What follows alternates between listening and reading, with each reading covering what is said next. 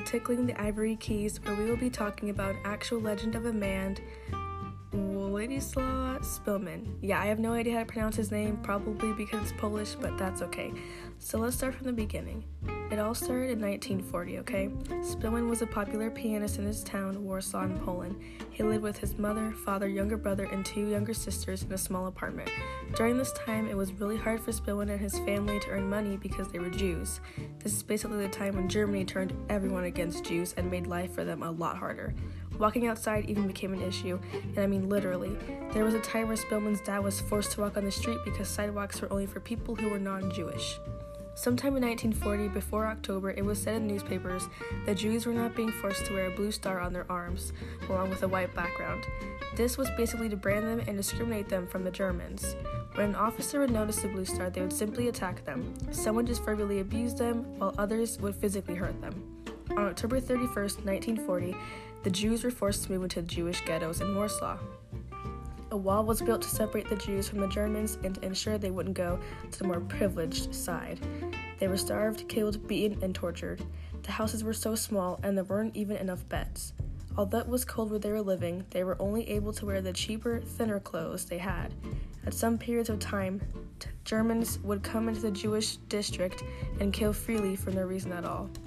There was one time where Germans killed an elderly man because he wasn't able to stand up due to a wheelchair during a stand-up call.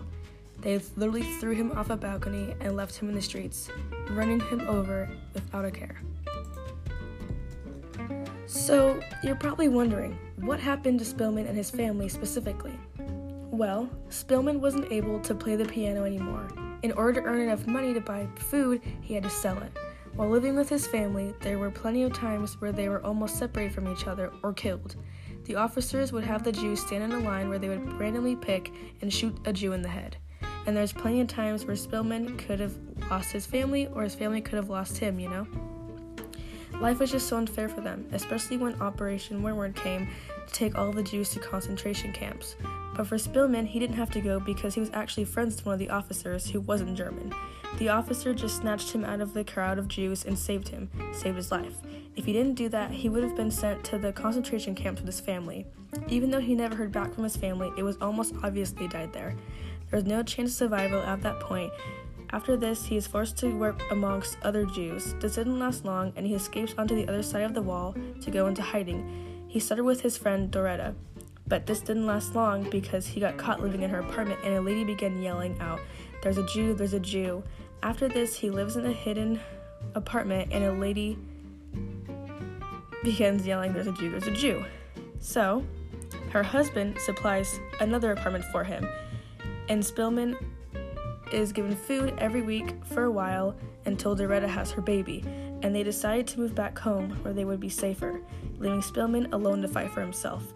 He quickly runs out of water and food, basically living on air at this point. During this time, he develops jaundice and almost dies.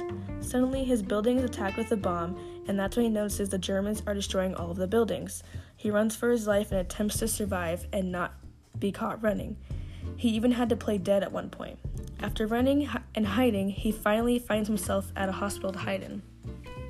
He stays there for a while before the Germans destroy it, and then he relocates again. Like, wow. He then finds himself inside of another abandoned building, a villa, and he can get water. He tries to open it, but is quickly interrupted by a German officer. Like, bro, come on. The officer is a bit different and asks him to play the piano for him. Szpilman does, and the officer notices his talent and helps him hide and keeps him alive until he leaves and gets trapped in a concentration camp for German officers. So let's go back a little bit. We know what happened to Szpilman and his family, but how does this have anything to do with the history of World War II? Well, this whole event occurred during it, right? We know that World War II, there were these huge concentration camps that were created by Hitler that killed millions of Jews.